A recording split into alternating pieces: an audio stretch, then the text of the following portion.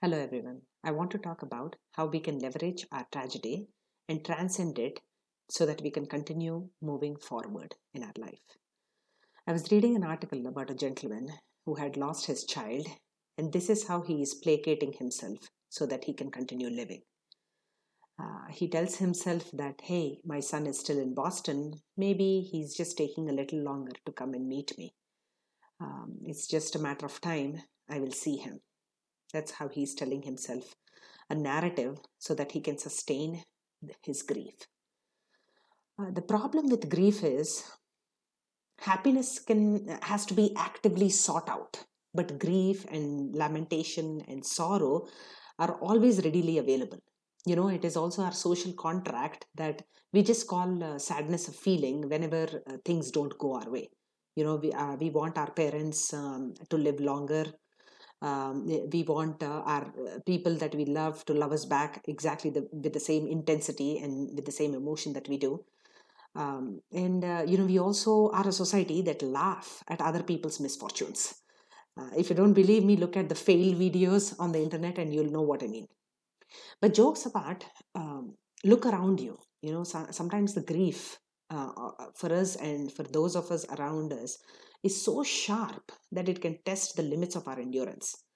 And look at these first responders, frontline workers, and funeral directors, all of whom are seeing so much trauma, grief, loss, and death because of COVID. It's just unfathomable on a daily basis. So here is how grief comes. For a child, grief might be his low grades because they're immediate and tangible, and it is a realization for him that he's not um, good enough. A parent's angst might come from the fact that maybe his child is not going to live up to his full potential. Sometimes we are terrified about the dreams that we are having and we might not be able to fulfill them. An old person, for him, a grief might come with the ugly confrontation that his time is going to be up very soon. Or maybe the country that he has loved so much is in political and civil unrest. But here is one thing, there is life after grief, and this is how you can uh, continue living. So, whether you choose to grieve or not, whatever has happened will not be undone. So, let's remember this. First, let's acknowledge to ourselves that life is hard.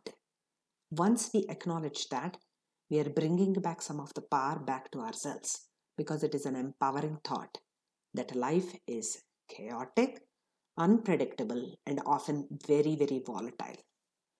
And here is what we can do next: self compassion.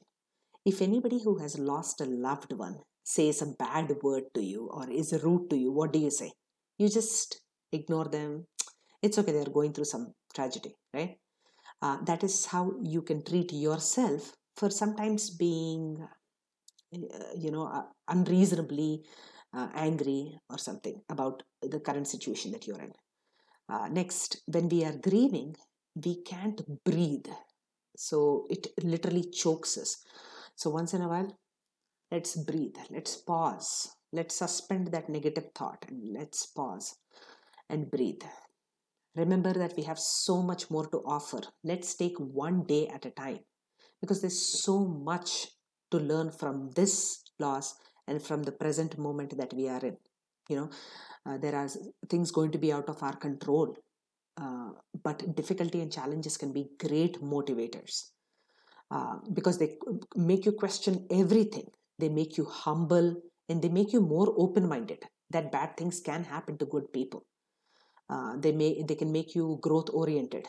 You know, in the end, our dignity lies in getting a sense of the real deal, that the loss has happened and now it is time to let go of gracefully. Let's not move on, but let's move forward, holding our grief together with us. Thank you. Good luck.